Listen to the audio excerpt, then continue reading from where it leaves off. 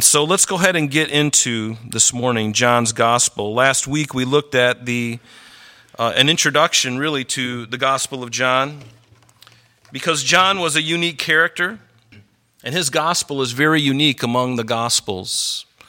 Matthew, Mark, and Luke cover similar material from different vantage points, of course, but the Gospel of John stands out as unique because it really presents Jesus as the Word of God, and that the Word was God.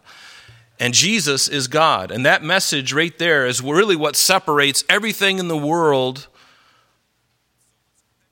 from Christianity. Because we believe that Jesus died for our sin. God in the flesh paid the price for mine and your sin. That fact alone is, folks, that's everything. Do you understand? I mean, it really is everything. Because here's the thing, if he didn't come and save us, if he didn't redeem us, if he wasn't God in the flesh, then seriously, we're wasting our time. Everything we've been doing, everything the church has been doing for the last 2,000 years has been a grave waste of time and a great deception. In fact, even before Christ was born, they were looking forward to his coming. The Old Testament prophets prophesying specifically, hundreds of prophecies of specific things about him when he would come. And they too have wasted their time if Jesus is not the Messiah, the Son of the living God, God in the flesh. Does that make sense? And see, you and I are very well taught. Pastor Jeff had taught us for years, and hopefully I'm carrying on that very same thing. It's important that we know these things, and we know them well. You know, I remember watching a football game one time, actually a Super Bowl. And my point is, fundamentals are important, and this is why I'm bringing this up.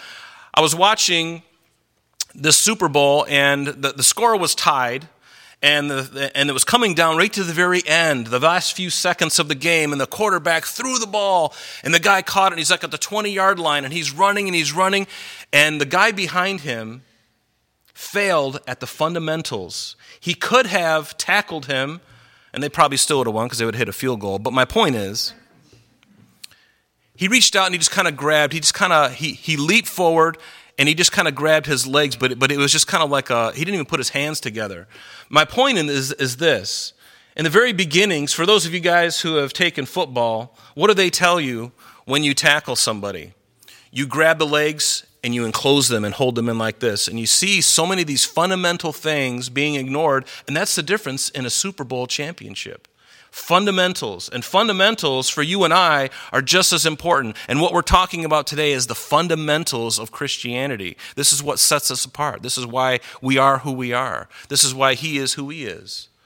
These are fundamentals. And even though you may have heard or even read this gospel a number of times, I want you to approach it this morning and while we're in John with fresh eyes and a fresh heart.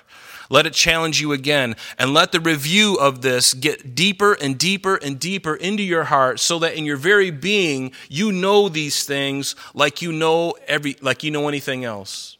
Like you know them better than anything else.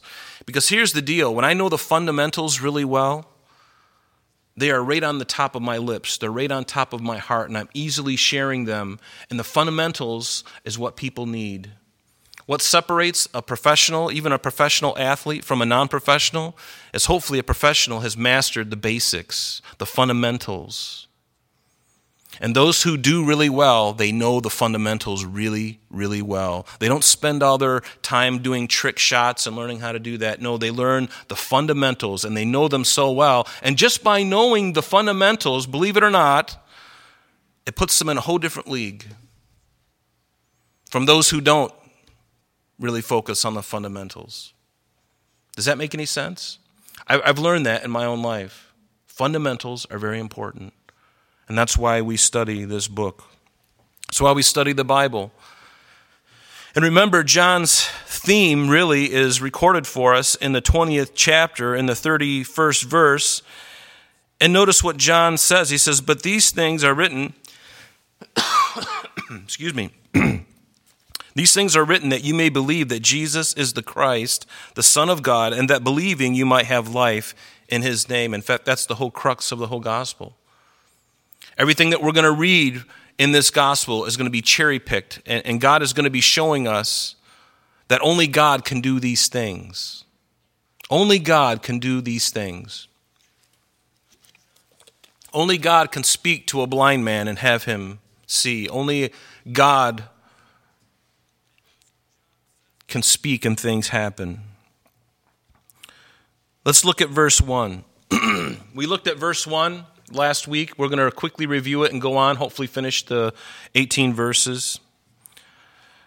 It says, "In the beginning was the Word, and the Word was with God, and the Word was God." We know that God didn't have a beginning.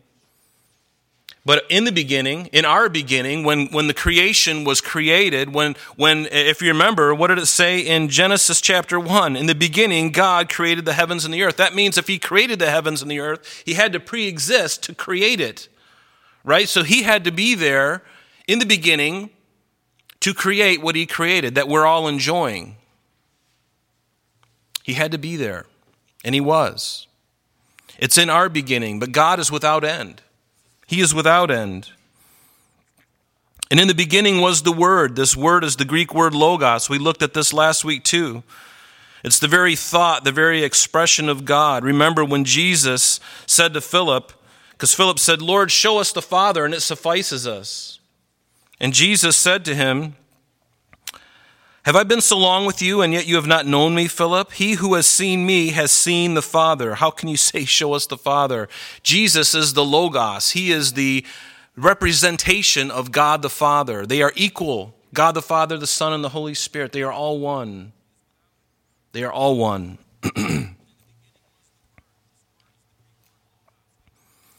And we looked at John or the first epistle, John's first epistle. It says there are three that bear record and witness in heaven: the Father, the Word, and the Holy Spirit. Even those of you who grew up in a Catholic background, you knew very well there was the Father, the Son, and the Holy Spirit. And John is saying there's the Father, the Word, the Logos, and the Holy Spirit. The same thing. Who is the Logos? It's Jesus Christ. He is the Logos. He's the very representation of God. He's a logo is something that represents something else, isn't it? When you see the Apple logo, you know what you're expecting. You're going to buy an iPhone. You know what you're expecting when you see that. When you see the golden arches, you know what you're expecting. When you see Jesus Christ, and again, these are bad comparisons because no one can compare to him.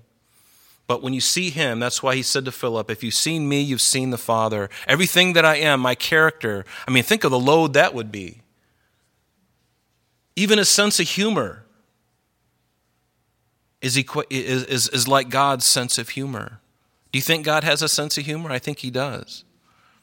We see some of it recorded in the Gospels for us. But he is the Word.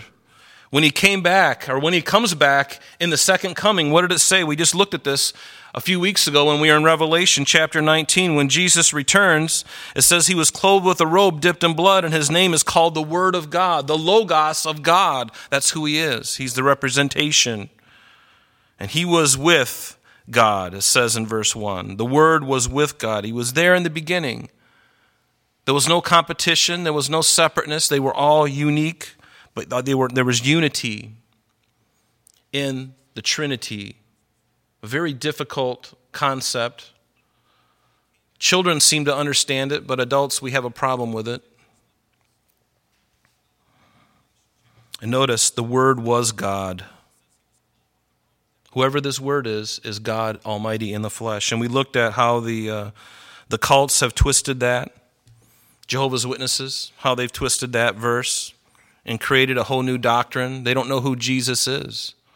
And see, people need to know who Jesus is, because even within Protestant churches, there's a different Jesus being portrayed. It's not the Jesus of the Bible necessarily. Don't assume when you walk into a church today that you're going to be, the real Jesus is going to be presented to you. Because if it's not in the Word of God, it's not the real Jesus.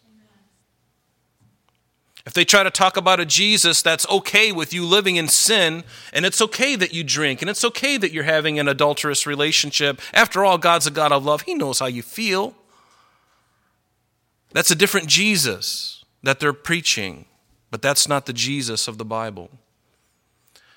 I find it ironic that we in America have been so blessed with so many materials, so many biblical resources, And yet we can still be one of the most biblically illiterate nations in the world. In the world around us, in the country that we live in, many are biblically illiterate. They don't know what we're talking about. And so how important is it? It's very important. Notice in verse 2 it says, he was in the beginning, this word. Now we see that it's a he, so we know that this word is a he. Of course, we already know, the cat's already out of the bag. We know that Jesus is the word. But it says he was in the beginning with God. He was in the beginning. In Hebrews, it says, by faith we understand that the worlds were framed by the word of God. Notice that. So that the things which are seen were not made of things which are visible. In Isaiah 57, verse 15, one of my favorite verses that speak of God's pre-incarnate being, it says, for thus says the high and lofty one who inhabits eternity. God inhabits eternity. He always has. I've always had a real, sometimes, have you thought about this? It just kind of makes your head go like a kernel of popcorn when you think about God always was. Think about going back billions of years. He was there. He was there, and he was content. But yet he desired fellowship, and he made all of the heavens and the earth, and he created man specifically on the planet. We're the only ones, folks, in the universe that has life. Nothing else in the universe, because of where it would be located, could sustain life. You'd freeze to death or you'd burn up. We are a privileged planet, and God saw it so. But thus says the high and lofty one who inhabits eternity, whose name is holy. I dwell in the high and holy place to him who has a contrite and humble spirit, to revive the spirit of the humble and to revive the heart of the contrite ones. Jesus is the uncreated one. The devil even was created, but Jesus was never created. He was uncreated. He's always been the Father, Son, and the Holy Spirit. That's one I can trust. The one who has been around. The one who is benevolent, truly benevolent. In John's Gospel, in the 17th chapter, in Jesus' high priestly prayer, he said this in verse 5. He says, and now, O Father, glorify me together with yourself and with the glory which I had with you before the world was. Before the world was. And then in verse 24 of that same chapter, he says, Father, I desire that they also, speaking of the church, that they also whom you gave me may be with me where I am, that they may behold my glory, which you have given me, for you loved me before the foundation of the world. He always was. I find great, great comfort in that we're not some mistake. We're not some mistake. In the Bible, we know that Jesus became incarnate as a human being through the Virgin Mary, but even before his incarnation at the birth of Christ through Mary, Jesus wasn't limited in the incarnation. The Bible tells us, even in Genesis 18, it talks about pre-incarnate visitations of Jesus Christ. We call them theophanies, where clearly God is standing before someone like Abraham. We don't have time to read it, but I would encourage you to put in the margin of your Bible, Genesis 18, read it. These three angels that come, one of them is God, one of them is Jehovah, one of them is Jesus Christ. And you look at the words there, and it's amazing when it says, and the Lord said, that's Jehovah. That's what it says. God, Jesus Christ, in a pre-incarnate form, was talking to Abraham before the other two angels destroyed Sodom and Gomorrah. And Abraham worshipped him.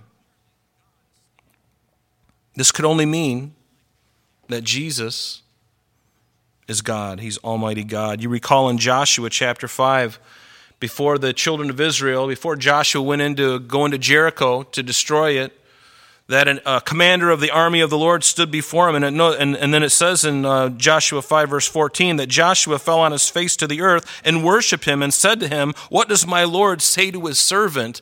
And the commander of the Lord's army, who we believe is a pre-incarnate visitation of Jesus Christ, said, take your sandal off your feet, for the place where you stand is holy. And Joshua did so.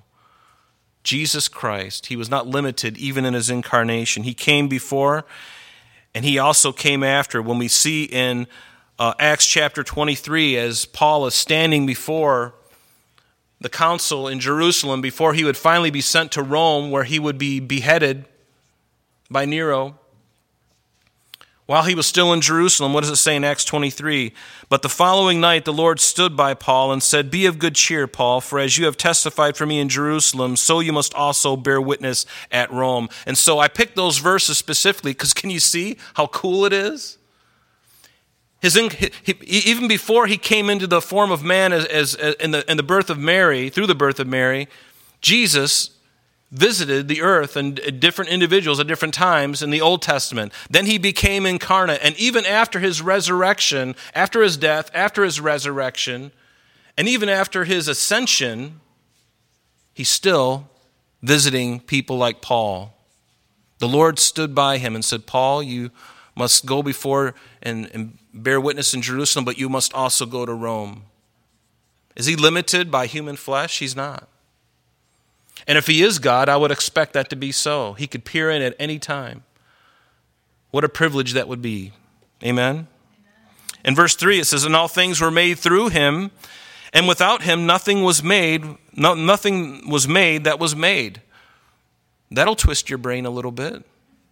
What does it say in Colossians? Paul writing to them, he said, "Jesus, he's the image of the invisible God, the firstborn over all creation.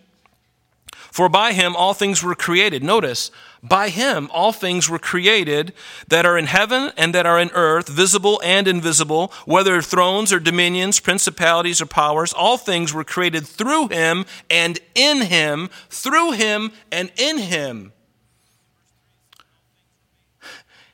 Jesus is the one.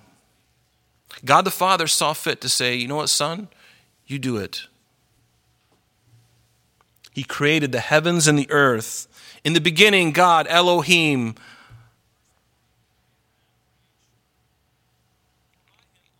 and he is before all things, and all things were created through him and for him, and he is before all things, and in him all things consist. He is the very glue that holds everything together, and one day he's going to release that, and it's all going to vaporize.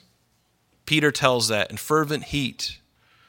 And then he will create a new heavens and a new earth wherein dwells righteousness, where you and I will be for eternity. How's that? You looking forward to that? I'm really looking forward to that. There's nothing, is there anything, show of hands, raise your hand if there's anything in this life that's really going to compare to what's coming. Just raise your, well, of course, nobody's going to raise their hand, right? Ushers, grab that man and that woman. Take them in the back and counsel them severely. No. God is amazing. It's through him. In 1 Corinthians chapter 8, verse 6, he says, "Yet for us there is one God, the Father, of whom are all things, and we for him, and one Lord Jesus Christ, through whom are all things, and through whom we live." He made all things.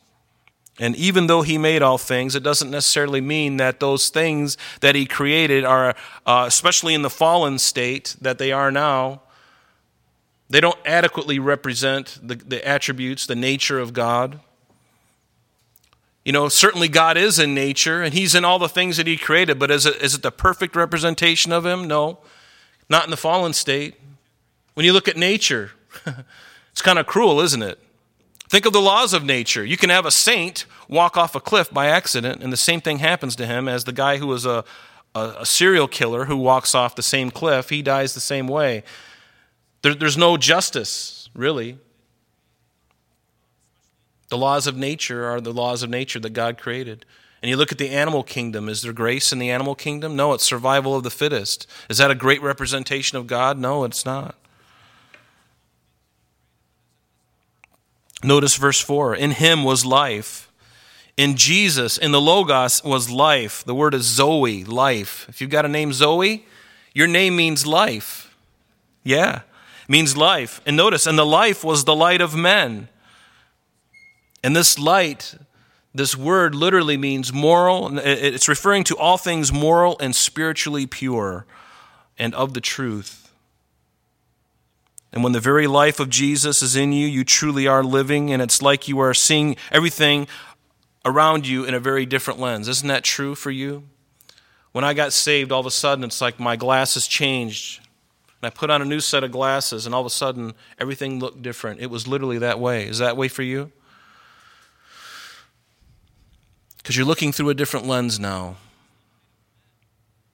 The very Spirit of God in you.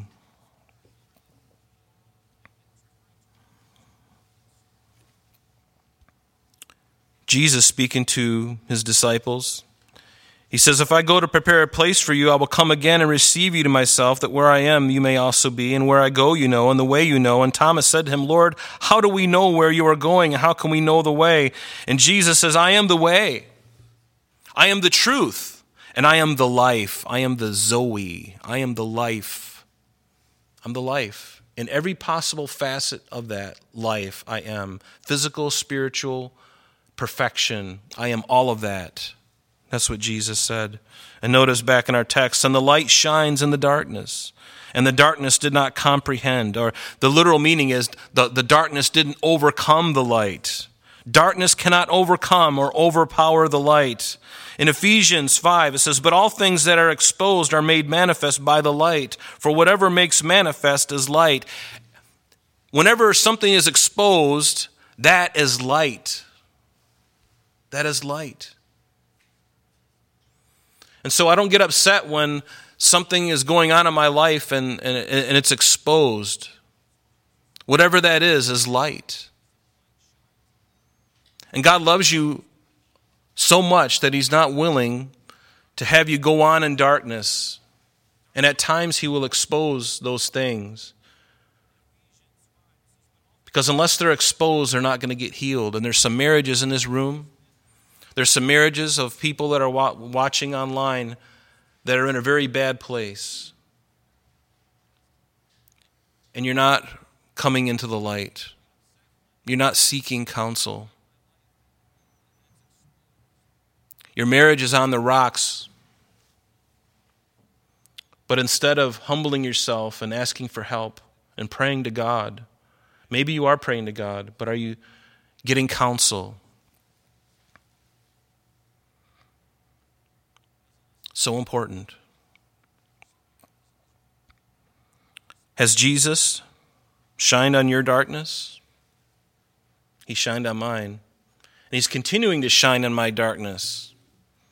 Any darkness within me, God is shining his light on, and he's doing the same for you. And a conscience is a wonderful thing.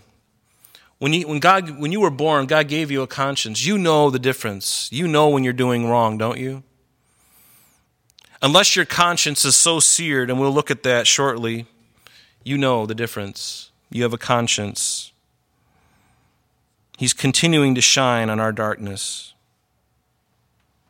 Are you willing for the light to shine on your darkness? Because God's not going to force it. He's not going to force you. Whatever makes manifest is light. Let the light shine upon it that it could be healed. As long as it stays in the darkness, it will never, ever get better. It will only get worse. That is the truth about life. And it even is a law of nature. I think spiritually and even physically, the law of thermodynamics, things are always in a state of decay. That's why a marriage can never go on autopilot. You go on autopilot and you may think you're just going like this, but you're actually going like this. It has to be worked on. It has to be developed. It has to be continued. Life needs to be breathed into it constantly. We need to be constantly challenged by that. Are you challenged by that? Are you willing to be challenged? We need it. What reason do you have for not believing in, trusting in, giving your heart and life completely over to Jesus Christ? What is your reason? Do you have a reason? But there are those who can become so calloused that they're beyond feeling. Paul, speaking to Timothy, said, now in the Spirit expressly says that in the latter times, which we are living in, by the way, some will depart from the faith, giving heed to deceiving spirits and doctrines of demons, speaking lies and hypocrisy, having their conscience seared with a hot iron. This word seared is let me see if I can pronounce this, because it's important that I do, because it sounds like another word. Cauteriazo is the name of the word. It's where we get the word cauterize.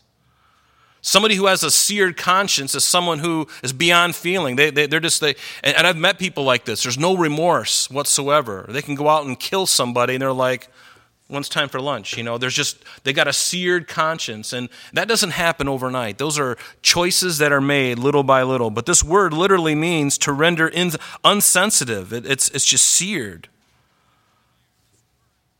to where the light of the gospel has no effect on them anymore. They don't want it to have an effect. It kind of reminds me of Pharaoh, when it says that Pharaoh hardened his heart, and Pharaoh hardened his heart a number of times, and then it finally says that God hardened Pharaoh's heart. He cauterized it.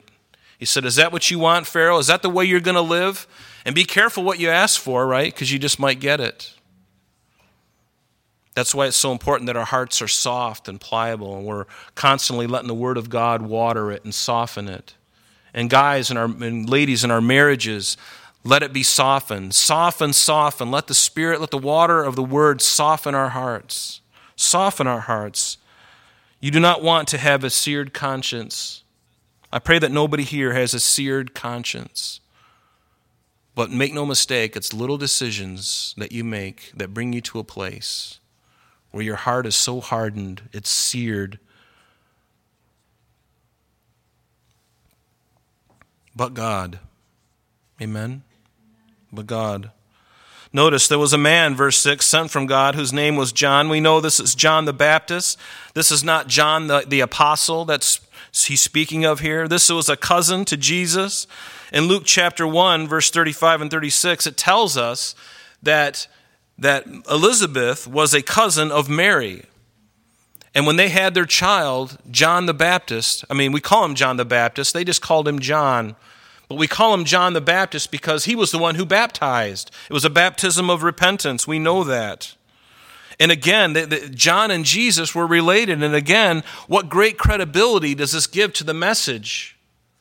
This one who knew Jesus. They probably went up to the temple at different times in the year because they would travel often in families and caravans as they would go up to Jerusalem. Jesus knew John, and John knew Jesus. And what better person to know whether Jesus was really perfect or not, whether he was the Messiah or not? Do you understand that even, say, in their teenage years, if John and Jesus were together, and Jesus said, hey, let's go over to the country store and steal bubble gum. Which I did, by the way, when I was little. Of course, you did too.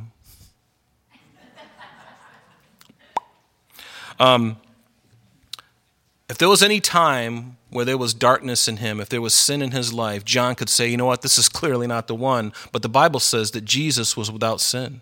Even when, as a young person, he obeyed his parents. He was perfect. He was perfect. And there's the example for us. Of course, yes, he's God in the flesh, but he demands that of us too. And the Spirit of God in you, now you have the capability to do it. And when you blow it, we have an advocate in heaven. We can go to him and confess, right? And he washes it away. What greater thing could that be? So John, of all people, would know whether he was really the true one or not. And John was the one who testified, and we'll see that next week. He said, this is the Lamb of God who takes away the sin of the world. And God the Father revealed it to John the Baptist. My cousin, are you serious, Lord? Oh, that makes sense. I never seen him talking back to Mary and Joseph. I never seen him stealing. I never seen him do oh my goodness. How could I have missed that?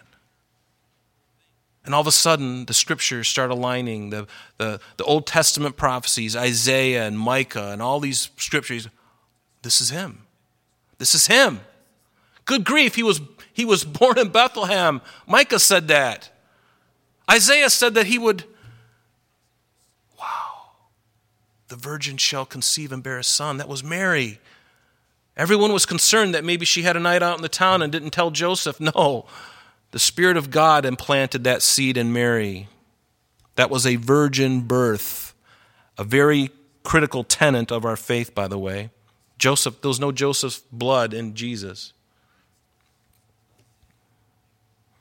I love what it says in Hebrews 4:15. We do not have a high priest who cannot sympathize with our weaknesses, but was in all points tempted as we are, yet without sin. That's who Jesus was. So this man came for a witness, verse 7, back in our text, to bear witness of the light, that all through him might believe. You know, how unfortunate it is that you'd have to bring somebody's attention to the light. You know, you turn on the light and it gets your attention, doesn't it? But when the light came into the world, the darkness didn't comprehend it. And this is a further indictment against man. What does it say in Psalm 14? The fool has said in his heart, there is no God. In fact, in the original Greek, it just says no God, or in the original Hebrew, it just says no God. The fool has said in his heart, no God. They are corrupt. They have done abominable works. There is none who does good. And this is supposed to build your esteem. I don't know if you can feel that yet, but they have done abominable works. There's none that's done good. The Lord looks down from heaven upon the children of men to see if there are any who understand, who seek God. And what is his reply? They have all turned aside. They have altogether become corrupt. There is none who does good. No, not one. Boy, that just blows holes in my pride ship. Blows holes in my pride ship. That's really who I am. That's why I received Christ. That's why you received Christ. You knew in your heart. That's why we need to be born again. Are you born again? Jesus didn't say, this is probably a good idea. No, he said, you must. You must be born again. It's not something that you might want to think about once you retire. Before you go to Florida and play golf and fish, probably a good idea. You might want to think about it. It's a really good idea. You might want to receive Christ and be born again. But, no, he said you must. You must be born again.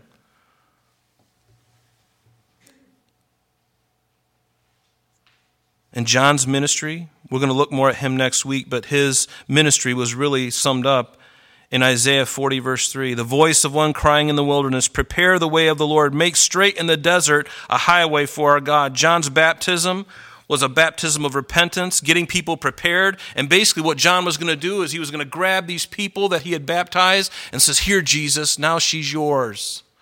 I've done all I can. I've prepared the way for you. Now you take her. And that's what he said. That's what he did with his disciples. That's when his disciples were hanging around, and we'll see this next week or in the following weeks. There he is, the Son of God. Follow him. John knew his ministry was over. 6 months. God had a great plan for him, and he followed it, and it cost him everything. But do you think John is upset right now in glory, going, man, I wished I would have done something different with my life. Wish I would have gone to college and become a lawyer. No, John said, you know what? If I could go back and do it all over again, I would do it 1,000,000 times over. Because now he's in the very presence of the one. Verse 8, he was not that light. John the Baptist was not that light, but he was sent to bear witness of the light. And he was the forerunner. The word witness is martyrio, which is where we get our word martyr from. This is somebody who literally has evidence. That they have evidence. They've obtained the good report of what they've seen, what they've heard, what they've handled. And even in a court of law today, the greatest witness is an eyewitness. That an eyewitness holds the most credibility of any other witness. The person who says, I've seen it with my own eyes. I was there. There's no alibi. I was there. I saw it. In fact, that other person eyewitnessed too of the same exact thing. That is huge in a court of law. And John the Baptist saying, I am an eyewitness. And so were many others, eyewitnesses. This was not something that was handed down through the ages and slowly tampered with. No, these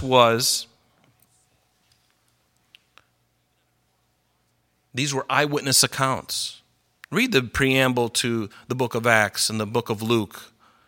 Eyewitness accounts, folks. None of this business of handing stuff down years and over years and everything getting corrupted. No, it wasn't like that. The people in the academia want you to believe that, because if they believe in a God, then they got to change their whole theology. They can't teach evolution anymore once they believe that Jesus is God.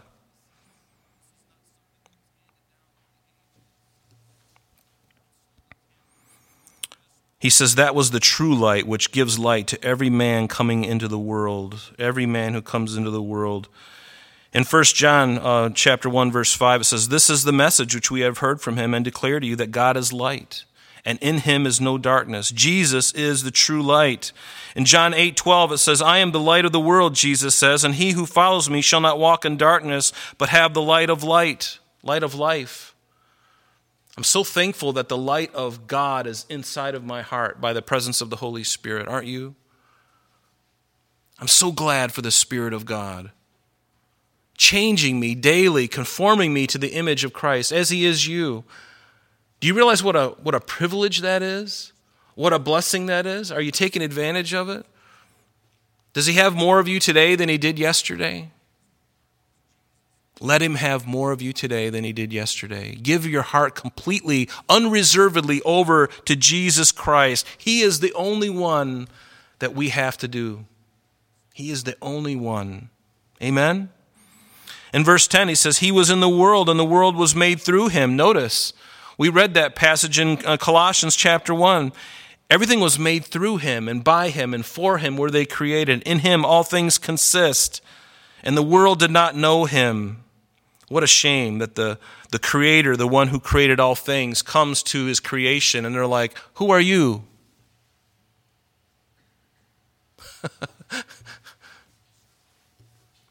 Verse 11, he came to his own, and his own didn't receive him. Jesus came through the Jewish line, through the line of Judah, through the line of David.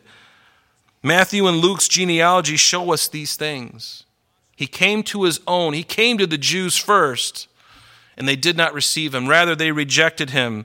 And what did Jesus say in Matthew 13:57? He says, a prophet is not without honor except in his own country and in his own house. They rejected him. The people of Nazareth, as he was preaching in the synagogue, he would heal on the Sabbath, and they would reject him because he broke their law. You know, sometimes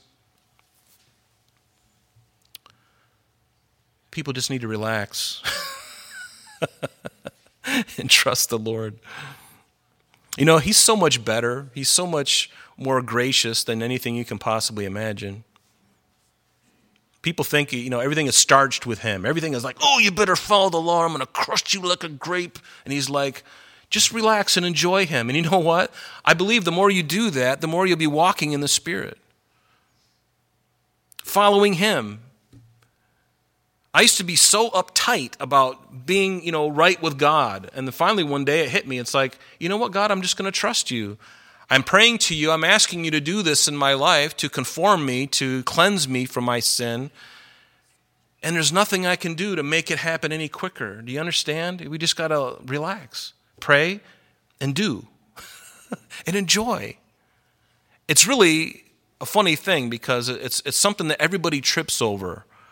The first big hurdle is believing that you can be saved just by believing in Jesus Christ. That was the big stumbling block for Jews and Greeks. And then once you get beyond that, discovering his will for your life and how to walk in this newness of life, how to walk in this new life, being born again. How do I walk now? Well, it's a little simpler than what you might think. And isn't it true that it's all very simple but yet intensely profound at the same time? It is. It's simple yet profound. And I think we can enjoy it more the moment we can just let go and say, you know what, I'm tired of stressing and fighting and kicking. I want to surrender, Lord, my will to you. Have you surrendered to him? Surrender your will to him. Surrender everything to him and say, Lord, I don't want to be afraid anymore. I don't want to be afraid anymore. I want to be useful. I can't even do it, Lord. Help me. And a heart like that, what does the Bible say? A broken and a contrite heart he will no way despise, and a bruised reed he will not break, and a smoking flax he will not quench. Just the little steps. Take the little step today and the little step tomorrow, and God is going, I'm so blessed, so blessed. Keep going. Keep going. I wonder if there's like a pep rally around us when we do right things. A spiritual pep rally. The angel's going, look what he did. He did something right. God, look. He did something right. He actually did what you said, a miracle. And other times he's like, I got to send 3 or 4 more angels. These guys are going to get paid time and a half. Can you get this guy out of the way? Can you get Rob out of the way? He's trying so hard. He's stumbling. He's got slobber all over his face. He's just a mess. Can you clean him up? Somebody just give him a rag and wipe his face off. Take him off in a stretcher and tend to his wounds. But for heaven's sake, do something with that individual. Verse 12, but as many as received him, to them he gave the right. And I love this. This means the privilege. In the original language, it's a right, but it's a privilege. As many as received him, have you received Christ? It is a privilege to become a child of God. What a great thing. The greatest of all privileges is to be a child of God, to have that moniker. I'm a child of God. What a blessing. So glad to be a child of God. Before I was a child of hell. I was. Filthy, rotten scoundrel that I used to be. But God, and maybe you were a filthy, rotten scoundrel. Anybody? Raise your hand if you were a filthy, rotten scoundrel. Okay, only 2 people. Okay, that's good. No, I'm just kidding. Those online are going, only 2 people? No, most of us raised our hand. That's a prerequisite to being a child of God, is knowing that you're in need of a healer, that you're in need of a Savior. People who are well don't need a Savior because they already know Jesus, but those who are ill, they need him. He's a physician, the great physician. The fact that your name is written in the Lamb's Book of Life and you're a born-again believer today is no mistake. God knew that you would give your heart to him. He knows this. He knew this. And those who, the only difference is that God, who lives outside of time, he's able to foresee the choices that we've made. He doesn't control you in the sense of making you do anything. Love doesn't do that. And God, who is love, doesn't force you to do anything. You have a choice to make. In marriage, you have a choice. After, the feeling is great when it's there. Everybody loves the feeling of love. I mean, that's easy. When that happens, you don't even have to, it just takes over. But real love is when maybe you don't feel the warm fuzzies. And you have to honor your oath that you took before God. Until death do us part, I will honor you. I'll be by your side. In sickness and health, for richer or poorer. And how many marriages today are not that way at all? You don't meet my needs, I'm out of here. I thought something different was going to happen. I thought you were going to be my slave. And now that I see that I actually got to invest something, I'm out of here. That's the way America is. It's the way many marriages are in America, and even in the church. This is why we have to understand this love of God and his character.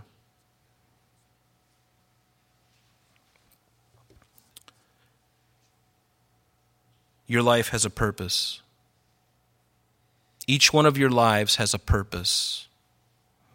Are you interested in finding out what that is? Seek the Lord. That's what I did. He's showing me, and he's doing things that were beyond my control. I could never, there's no way.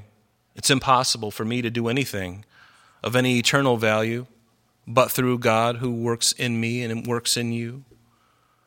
Love that about him.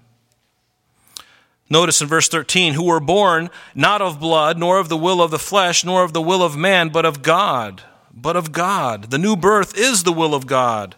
It's his will that none should perish, but that all should come to repentance. And there is nothing in man that naturally craves God. Nothing. It has nothing to do with human desire. It has nothing to do with heredity. When you're born again, it is of God. He initiated, and we simply respond from his initiation. That's what worship is. That's what worship always is.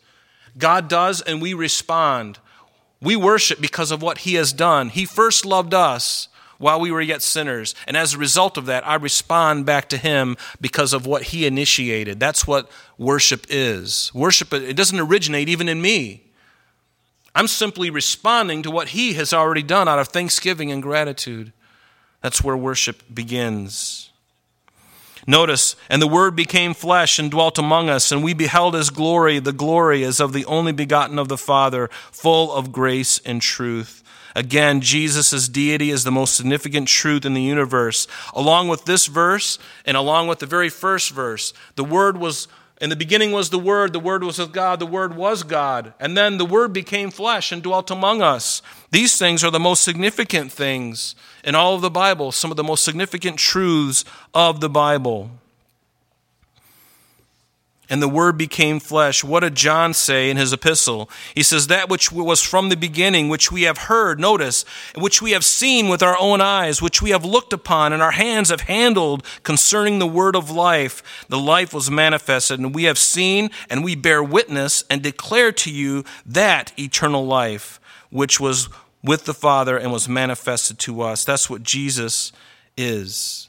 And John says, we bear witness to that. We saw him. We handled him. He wasn't just some phantom, as the Gnostics would proclaim. He was God in the flesh. I handled him. Thomas could see, I stuck my finger in his wounds.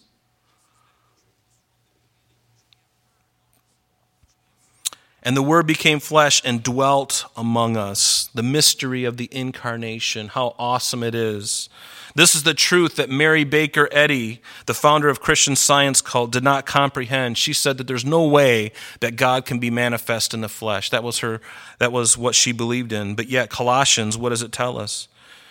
It says, beware lest anyone cheat you through philosophy and empty deceit according to the tradition of men, according to the basic principles of the world and not according to Christ. For in Christ dwells all the fullness of the Godhead bodily, and you are complete in him who is the head of all principality and power.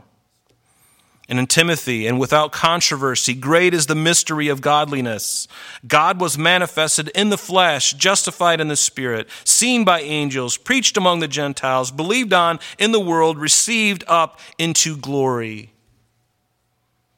Kind of blows holes in her ship. The gospel, the truth of the gospel, blows holes in all of the ships. Nothing stands next to the Word of God. Everything must bow. My knee bowed to him, and it's continuing to bow. How about yours? You still bowing your heart and your knees to the Lord?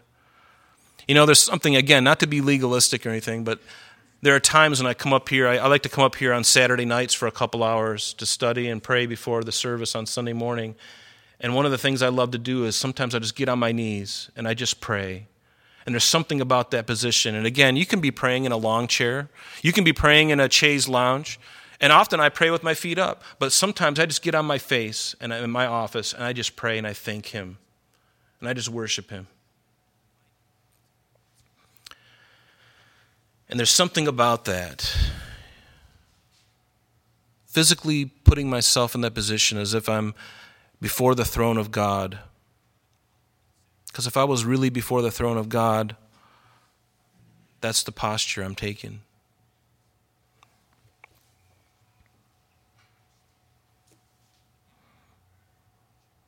He was tabernacled. The Word became flesh and dwelt. The Word became flesh and dwelt among us. That word "dwelt" is literally a Greek word that means to be tabernacled, to be clothed, to be clothed.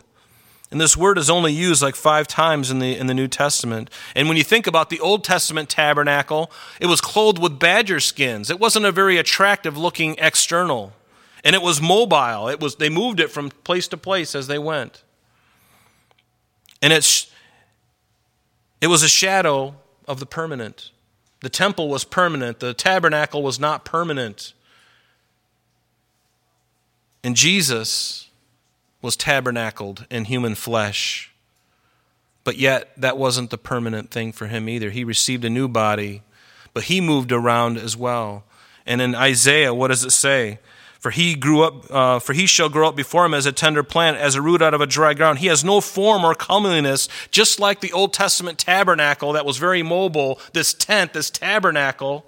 He became flesh and dwelt in human flesh. He was tabernacled in human flesh. And Isaiah tells us that there was no form or comeliness. And when we see him, there is no beauty that we should desire him. Jesus didn't come on the scene with his golden locks and looking like, the most fabulous, good-looking guy out of Hollywood.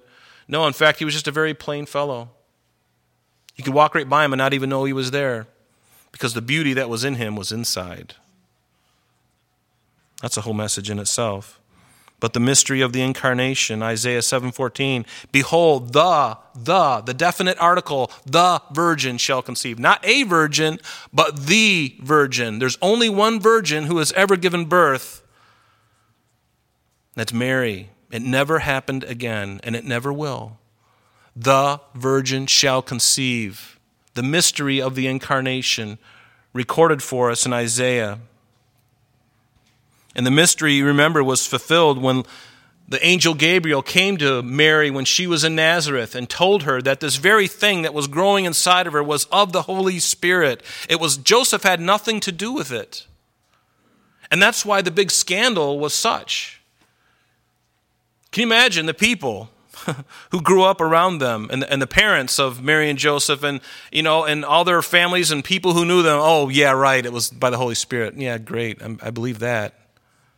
You know they were doing that because they're thinking, oh, these two young people, they just couldn't control themselves. Not true. The Word became flesh and dwelt among us, and we beheld his glory. The glory as of the only begotten of the Father, full of grace and truth.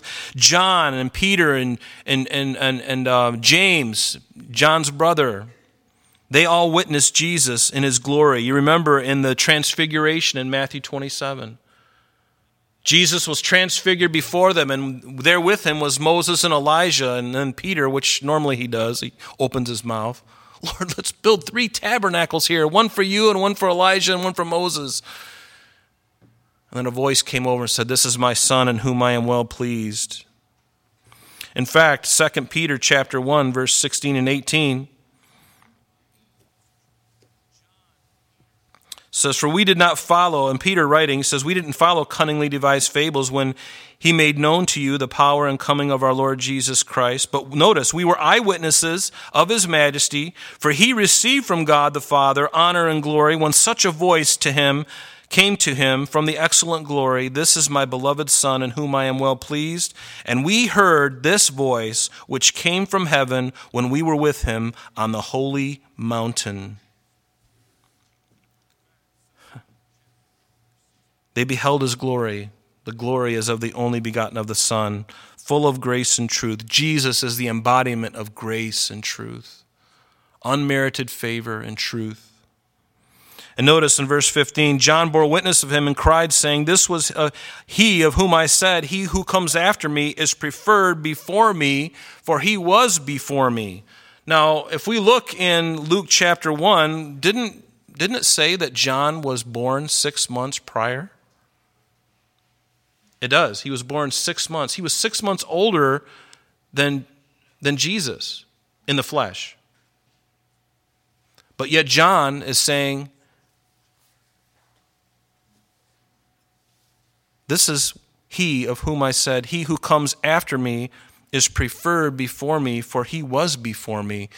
He's again acknowledging Jesus' preexistence, meaning that even before he was born in the Virgin Mary, he existed. John had that understanding. And of his fullness we have all received, and grace for grace. For the law was given through Moses, but grace and truth came through Jesus Christ. Aren't you glad for that? I'm so glad for Jesus, because what does the law tell me? The soul that sins shall surely die. Merry Christmas.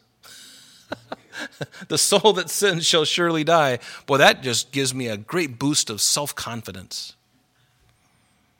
That's the law.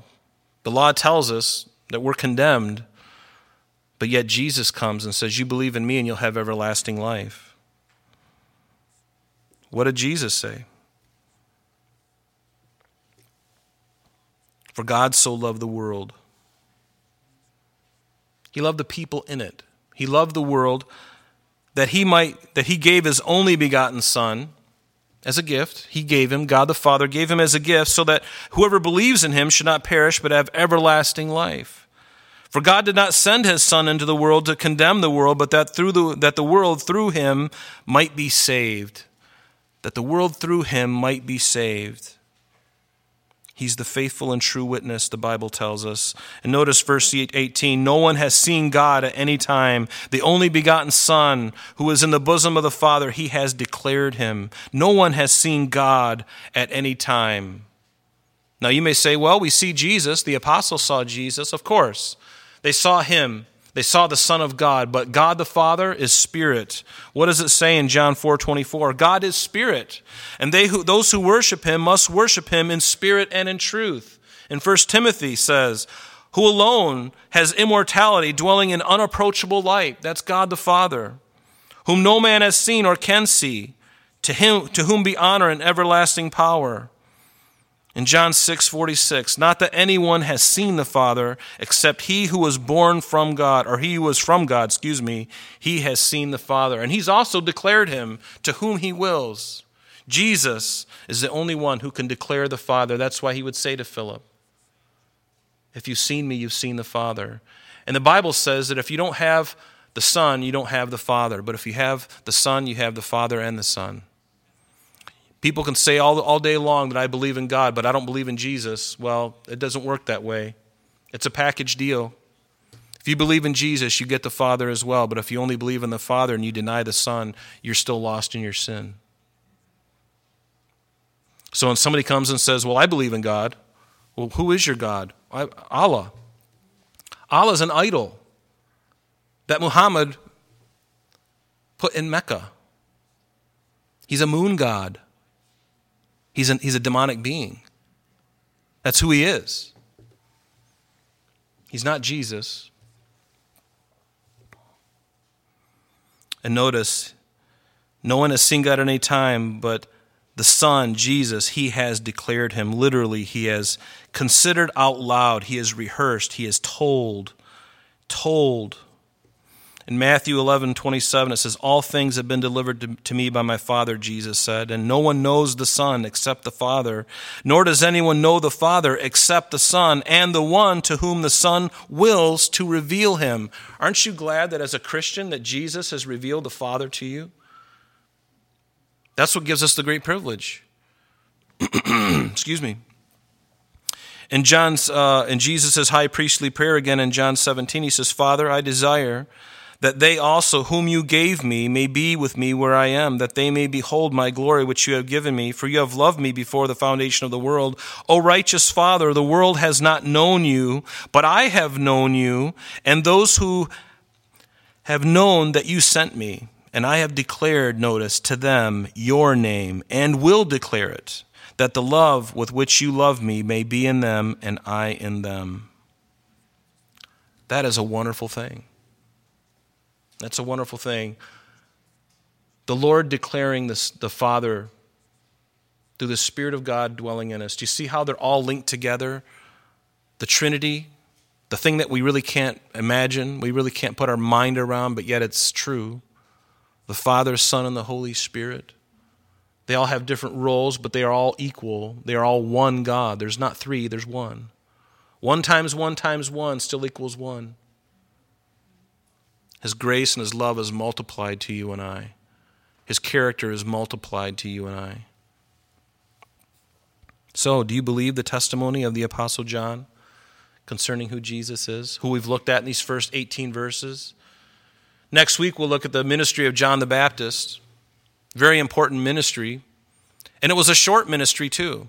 Sometimes we think that ministries, because of how long they go on, they must be really important. No, not necessarily. Sometimes the shortest ministries are the most important. Sometimes the longest ministries are just pumped up by the flesh and the goodwill of people. It doesn't necessarily mean anything that a ministry has gone for 30 or 40 years. It could be all the flesh. And that happens. And yet the shortest ministries, then, as Americans, we think, oh, that poor guy. He was only in the ministry for 6 months. Pfft, ineffective. And the Lord goes, oh, really? What he did in 6 months was more important than you'll do for your entire life. Sometimes that is the truth. He doesn't want it to be that way. God wants your life to be fruitful. But are you going to believe the testimony of John, or are you going to believe those in higher learning, in the colleges and universities who don't know who God is. They don't know who Jesus is. They don't even care. Who are you going to believe?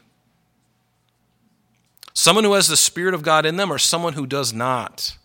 I would rather have a youngster with the Spirit of God in him or her speaking to me and sharing with me than 500 or 500,000 intellectuals who have all the degrees, all the pedigrees, who have tenure and have written many books. Oh, and you can get their podcast too. God looks at that and he goes, it's nothing. So how important is it that we believe this record? It's everything. Everything that we are and are about is wrapped up in these truths that we just read today. And if we believe them, happy are we and blessed are we. If you do not believe those things, there is no way that you can be born again. Because if you don't believe those things, the Spirit of God is not in you.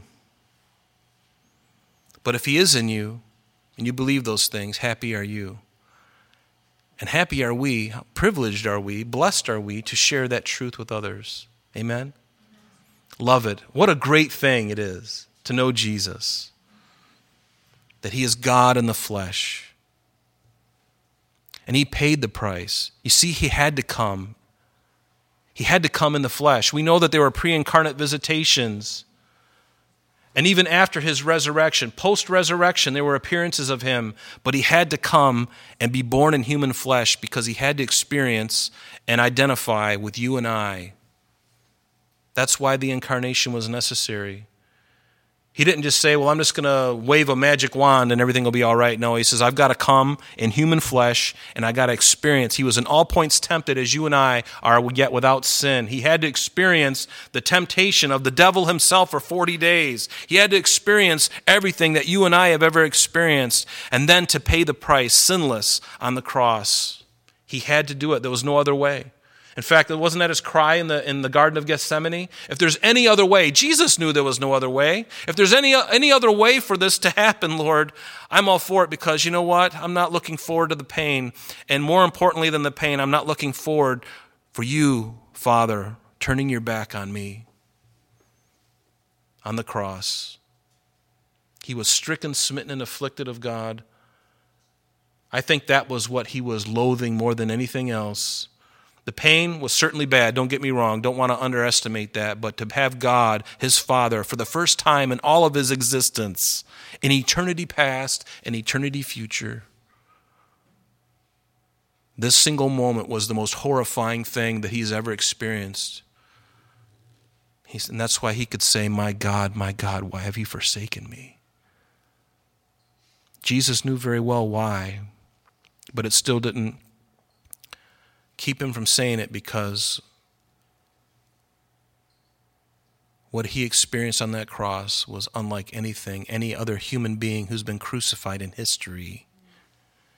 Because what you couldn't see was what was happening in the spiritual realm. Many people, thousands of people, perhaps even hundreds of thousands of people in history have been crucified, but only one has taken the sin of the world on his shoulders. Nobody has ever done that, and he did it once and for all. Amen?